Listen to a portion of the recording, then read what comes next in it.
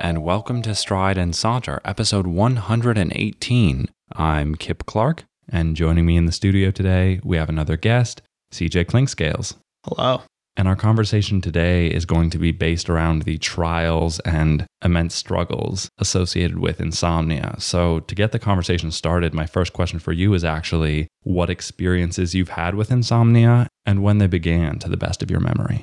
I've had different bouts of insomnia throughout my entire life. My earliest memory is of laying awake in my room in the dark, looking out the window right next to my bed and thinking of all of the horrible possibilities that could happen to me as I lay there kind of in a dead-like state. That's where the first memory is from. And from that, almost all of the bouts of insomnia that I've had have been this type of like negative struggle with wondering and thinking about all of the potential bad things that could happen to me.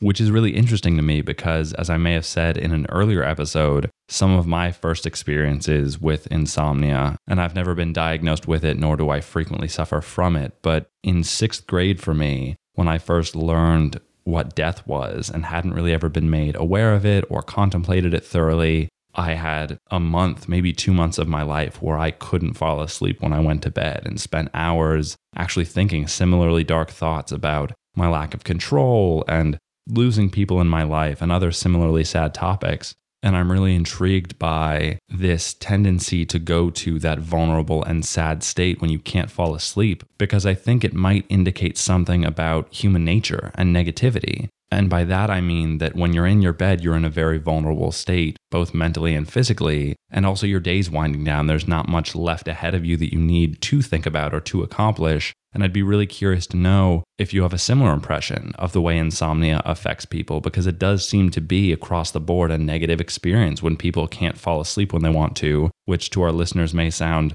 like an obvious point, but it's worth delving into, in my opinion, because numerous people suffer from it, and I don't think everyone has the same experience with it. To touch on a few points there, I completely agree. The moment, my first memory that I was talking about earlier is actually when I was contemplating death for the first time after a family member of mine had died. It was actually my namesake, and it was a few years afterwards, and it was that moment when it first hit me, the true meaning of death, the marking of potential non-existence. And that was something that's incredibly scary, especially to a child. So I guess what I'm trying to get is that I too share a lot of the same roots, maybe that you do too. And actually throughout my entire life, it takes me about at least an hour to fall asleep every night. So there's that struggle that individuals with insomnia, and there's obviously much more severe cases, and it's on a clear spectrum, but individuals with insomnia and people who experience those times in their life do almost always tend to seep towards the negative. And, that's clear in what a lot of studies have shown about insomnia's link to depression and anxiety. And that's very clear and makes a lot of sense. But the question as to why is really interesting. And I think that it does potentially have to do with that idea of feeling physically vulnerable in your bed. And then that kind of leads you down this path of the parts of your day that you don't necessarily think about consciously, but more on a subconscious level, that then kind of get uprooted at night when you're laying there and you can't sleep. And then you start thinking about the parts of your day that you subconsciously kind of digested. And then it's rising up again. And lots of times why you're pushing it to your subconscious in your day-to-day life is because you don't want to think about it at that time. With insomnia, especially for myself, it's at that time, at that hour, 2 hours potentially, however long it is right before you fall asleep, is the time to think about all the things that you chose not to think about during that day. I really like that a lot, especially a lot of your vocabulary there, including digesting and thinking, which to me evoke imagery of very natural processes. It's natural as a person to digest both thoughts, but more typically food and nutrients. And it's also natural as a person to think, to mentally process the environment, the people, every piece of information around you. And I bring these up because to me, one of the terrors or anxiety invoking aspects of insomnia is how unnatural I think one might feel as a result of it. Because there is perhaps in an unconscious sense, This idea that you're not doing something your body and mind both know that you should be doing. And of course, sleep is vital for both the body and the mind. But I think the idea that you aren't doing something that on an individual level you know you should be is a form of shame in a way. I've often felt when I can't fall asleep in a way that I don't know I've ever articulated until now, that I'm being in some way unnatural or doing something unnatural in failing to fall asleep. And that's never a great feeling because we stigmatize whatever we think is artificial or peculiar in some way. Robots are strange, artificial intelligence is strange, and the idea of anything that is unnatural or monstrous is negative. Do you think there's any linkage between insomnia and feelings of being unnatural on some level? I do agree. I've had many similar experiences. And in fact, I think on a nightly basis, most people with insomnia, including myself, would probably state that there's this idea of failure that is attached to having insomnia, or maybe not even insomnia, just the inability to fall asleep. Even when someone on normal sleeping habits who can fall asleep, in the average of, whatever it is, I think it's like 7 to 15 minutes, which, would be a godsend for someone like me. But if someone like that spends an hour, maybe even only 30 minutes trying to fall asleep, there's this overwhelming sense of anxiety that's attached to it. And the anxiety feeds the process. And to that extent, I think that anxiety could be part of that link between the natural and the unnatural. And feeling unnatural, feeling strange, feeling like a failure is very common. But at the same time, as we've spoken about this before, there's this feeling of the unnatural in not falling asleep. But in the aftermath of it, when we were talking earlier about the next day, there's this type of heroicism that's attached to lack of sleep or not being able to fall asleep for hours on end, or, I only got 4 hours of sleep last night and look at me now. There's this very clear heroicism that is attached to that notion. And it's something that doesn't make a lot of sense to me because especially for individuals like you and I that have experienced the strange, unnatural failure that's associated with it, why is it that society believes it to be such a positive thing? I'm really glad that you've brought up these ideas of abilities and failure and, of course, heroicism, which I'm going to come back to, because I think inherent in discussing insomnia, especially for those who suffer it on a very severe level, is this difficulty in articulating what it actually is. Because for most people who can fall asleep easily, it isn't really an ability in their minds as much as it is a part of their day. People don't think about things like breathing or eating because for most of us, it's so essential that we don't have to think about it. And therefore, it becomes very uncomfortable and strange to try and articulate what it is we do on a daily basis without any sort of cognitive process attendant to it. And so I hope more conversations happen and are happening surrounding issues like insomnia, because the more you talk about it, the more you do find the language to describe it and point out that sleeping, although we may not think of it this way, is for many people just a natural ability, and that there could be a lot of empathy gained in trying to discuss what insomnia feels like and how it affects a number of people who struggle to fall asleep. And finally, to touch back to that heroicism that you mentioned earlier, I think part of it comes from this idea of sleeplessness as some kind of valiant battle. And the idea that, well, you were working really hard on some college essay or any kind of schoolwork typically, or other kinds of work that kept you up. And that means that your lack of sleep shows dedication. And it's very interesting because in countries like Japan, people are often rewarded and encouraged to sleep at their offices, for example, because that lack of sleep is associated with hard work and dedication to one's job or career. But in our case, and I'm thinking specifically of privileged, often white, middle-class individuals who, in our case, have attended a relatively prestigious college, not getting a lot of sleep is really one of those few battles that we have. We've never wanted for food or better plumbing or issues that people elsewhere in the world absolutely have to deal with. And I have this theory that when people don't have genuine struggles to deal with, I think they tend to make their own, because that idea of being a human being and overcoming great obstacles is something that's essential in our literature, in our mythology, in our history as a species. And I think it can get a bit grandiose because you're depriving yourself of sleep to later talk about how heroic you are. It doesn't really make any sense. And I think it gets tangled when you talk about insomnia because for people like you, or in the few cases that I've suffered from it, it's not a choice. It's something you're forced into by chemical imbalances or other things that are causing the insomnia. But having been a bit verbose in my explanation, what do you think about that theory of why that sleeplessness is perceived as heroic?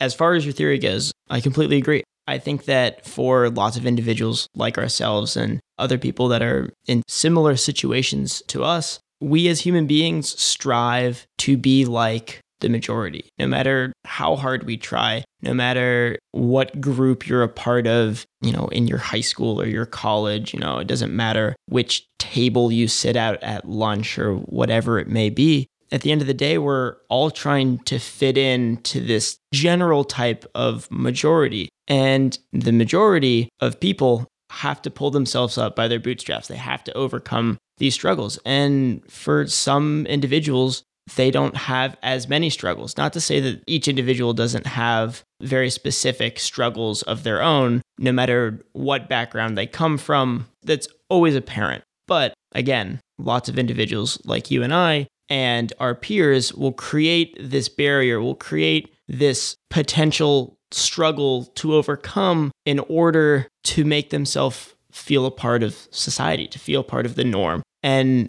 that's great, and especially when you're in an environment that promotes hard work and a struggle to obtain a good grade or high remarks or whatever reward you're seeking. It shouldn't necessarily come easy. And I think that the inability to sleep or showing that you stayed up late shows that you were working hard. And to bring it back to the condition or disorder of insomnia itself, on a personal level, I'm really curious to know if in your discussions with people, you've felt any sort of shame from others or misunderstanding. And perhaps as a preceding question to that, do you feel comfortable sharing it with most people you know, or do you try to keep it relatively close to your chest? That's a very good question. I would first start off by saying that it's something that I have struggled with a lot of my life, but mine is not necessarily diagnosed. I would say that I fit all of the criteria from what I've read, what I've come across. I do clearly have some type of insomnia on the spectrum. I think to myself, especially from what I know about insomnia, a more milder form than most people. You've seen movies like The Machinist, where it drastically affects a person's psyche, and that's some of the implications of the disorder at an extreme point. And bringing it back to the first question that you asked, yes, it is something that I do share with people. It's not something that I necessarily keep close to my chest, and part of the reason why I don't do that is because it's a part of me. We were talking earlier about how individuals that struggle with insomnia, it's a part of their daily life. And someone who falls asleep at a normal rate on a normal basis, they don't understand that. And as someone who does struggle to fall asleep every single night, no matter what, it's an important part of my day. It's a part of my day that I sometimes fear, and it's a part of my day that I sometimes love. And I think in all aspects of life, you have the positive and you have the negative, and thus it's clearly a part of me. So I figure might as well share that with other individuals. And it's not the icebreaker that I bring up, but it's definitely something that I touch on. And then when I bring it up and it becomes a topic of discussion, people usually react negatively to it to a certain extent. They kind of think that it's a flaw of sorts. It's kind of like my Achilles heel that pulls me back to a certain extent, especially because for me in particular, during that hour or two before I can actually fall asleep, that's where a lot of anxiety-provoking thoughts that I have are brought up. And a lot of my friends and close individuals see that as a type of hindrance to my happiness or to me as a person, whereas I completely disagree. And as I said earlier, it is a part of who I am, and I enjoy that aspect of myself. I do enjoy some of the anxiety that's brought up. I do enjoy thinking about the things that happen in my daily life that I don't necessarily take the time to contemplate when they initially happen. It's a part of my day that I enjoy, though I know I will still have a struggle with. And earlier you had mentioned that it's a part of your day that at times you love and at times you fear. I think I can in large part understand the fear side of it, but I'd be really curious and fascinated even to hear about when you love it and what about it makes you love it in those instances when you feel that response to it. I love it in two aspects. I love it to a certain extent in which I feel like the times when I'm laying there and thinking about every nuanced second of my day and how it's interconnected to a separate part of my life, maybe my past, maybe my present, maybe even my future. That is important to me because even if I'm thinking about something negative, or potentially I could be thinking about a positive aspect of it, there's a part of me that in every aspect of life is always trying to connect the dots in a positive manner. And a lot of my friends say that I do this almost to a degree that's faulty, while I, of course, would disagree with that. That is an opinion, and I think that to a certain extent, it does come with its hindrances. And the part that I kind of secretly love about the insomnia, about not being able to sleep, is it's the time in my day when I connect the dots in a negative fashion. I let it go in the completely opposite direction of how I think 22 hours out of the day. And that to me is really important because my personal belief is that you have to be able to view multiple aspects of your life, multiple thoughts, multiple events, whatever it may be, from multiple angles. And if you can only see the positive, you're only gaining so much. But if you're able to see both sides of the spectrum, you're gaining a lot, even if it comes at the taxation of feeling anxious or feeling like you're at some type of loss or you're failing or that you're abnormal for whatever reason. That's a part of life. And that's a part of my life. And that's the part that I do truly love about it in a weird kind of twisted way. So I've touched on a lot of my experience with insomnia and how I think about it, how I feel about it. You've obviously mentioned that you've had bouts in your life where you've experienced it. My question is more, what are those derived from? Like, do you find that there's a constant theme between them? I really appreciate that question because there have been days after bouts of insomnia where I look back and try to examine what it was that was stressing me out so much or preventing me from falling asleep. And on certain occasions, it's been a great reminder to take your positive outlook that I should be more reflective. And those bouts of insomnia have fallen during periods where my body in some way and my mind are reminding me that I should be taking a step back and reflecting on something that is stressing me out that I haven't addressed. And so I'll find that, I was thinking about a fight that I'd had with someone that went completely unresolved. Or I've neglected a project that I was intending to complete, or a promise that I'd made to someone that I hadn't followed through on. And so the insomnia has often triggered me to be more introspective and think about aspects of my life that maybe I hadn't been paying as much attention to. And it has often resolved from interpersonal conflict of some sort, or perceived interpersonal conflict, because I'm not as perceptive as I'd like to be, and oftentimes I misinterpret or misjudge how other people react to the various things that I say or do. And so there will be nights where, in a very dramatic way, I'm up late and can't fall asleep because something I did that day to someone around me left me feeling like I hurt them or made them feel uncomfortable, and that will sit with me for days. And so I don't know if that might fall on the clinical spectrum of insomnia, but it's definitely affected me. And I think the worst part is not knowing the origin of your insomnia, because as people, we do like to connect those dots and solve problems, or at least understand the sources of those problems. And I think that's one of the most difficult things about insomnia, that many people don't know how to talk about it. And on some level, much like any other mental disorder or disorders in general, people are always looking for cures. And in certain cases, it doesn't appear that a cure exists. You simply have to integrate it into your life and mentally process it and cope with it as best you can. But I'd be really curious to know if you've had similar experiences where those who feel sympathy for you try to propose solutions or cures in some way, rather than simply asking you how you deal with it and leaving it at that.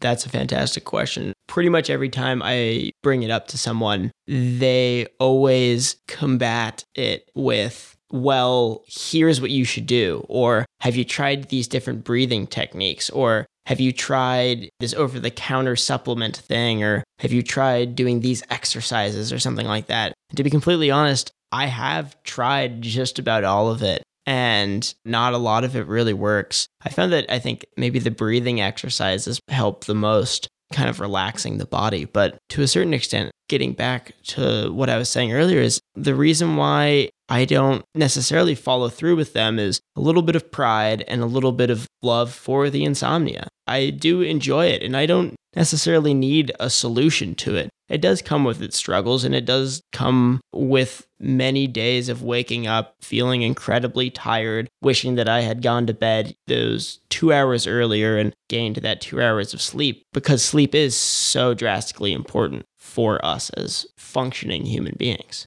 Absolutely. And I really appreciate your willingness, one, to discuss something like insomnia in such an articulate and candid way, but also that you have that very honest, holistic perspective of its effect on your life and its role, its integral role in your life, because I think a lot of people in your position wouldn't necessarily approach it that way. So I'm legitimately impressed with your ability to do so. And before we close the episode, I'd like to know what you want the audience to consider after listening to us discuss this. I think that the broader message that I would want listeners to take home is this notion of, one, mental disorders as a whole, and two, insomnia specifically has characteristics that to that individual are innate and are a part of who they are and what they define themselves as. And that is a very integral part of who we all are as individuals and how we function in the world. Each person goes about discovering different parts about themselves or others or the world around them in different ways. And while, yes, there are, of course, many treatments for many disorders in many different aspects of our lives, and there are always these like quick, easy fixes, I think that remembering to a certain extent to be sympathetic towards the idea that this is a part of that person, and that while they may be presenting it to you potentially, especially if you're a friend, family member, someone that's close to that individual, as a problem at hand, yes, of course, they're having some trouble. Yes, of course, they want some type of answer to a certain extent, but remembering that that's not part of them that they want to change necessarily. And maybe you can help them understand how to cope with it as a part of who they are rather than as a part of themselves that they should change. I couldn't agree more. And I think that it's a good reminder to be a wholehearted listener for the people around you. And in the same way that they might try to cope with insomnia as an aspect of who they are, I think for those who are close to those individuals, you should do your best to accept that insomnia as something which is a part of the person you love and treasure on some level. And I'm also reminded that it's a great example of trying to understand something that you may not directly experience, because empathy is a very important skill to cultivate, and one I don't think we emphasize as a society or a culture very much, but is truly the best way to connect with people because it's so direct and so human of us. And I would encourage anyone listening, whether you're suffering from insomnia or know people who are, to try and reach out to others for a better sense of understanding. And if you're personally going through it, to perhaps pursue a more holistic understanding of its role in your life, and not necessarily in the way that you, CJ, have, but there are myriad ways of contemplating its effect on you and also the dialogue you can have with it as a presence in your life. And I'd like to thank you for coming on. It was great to have you. Thank you very much for having me, Kip. Really enjoyed it. Of course. But as always, we want this to be a conversation among, not simply a conversation between. So if you have any thoughts, comments, opinions, or feedback of any kind, or perhaps you have personal and intimate knowledge of what insomnia is like, please feel free to reach out to us. We'd love to connect with you. And you can find us on Twitter or on Facebook, where if you like our page, you'll receive weekly updates when we post new episodes. And if you enjoyed this episode, consider subscribing to and reviewing the show, as well as recommending it to those you think might also get something out of it. And as always, we thank you very much for listening. And from thought to word and voice to ear, this is Kip Clark, signing off.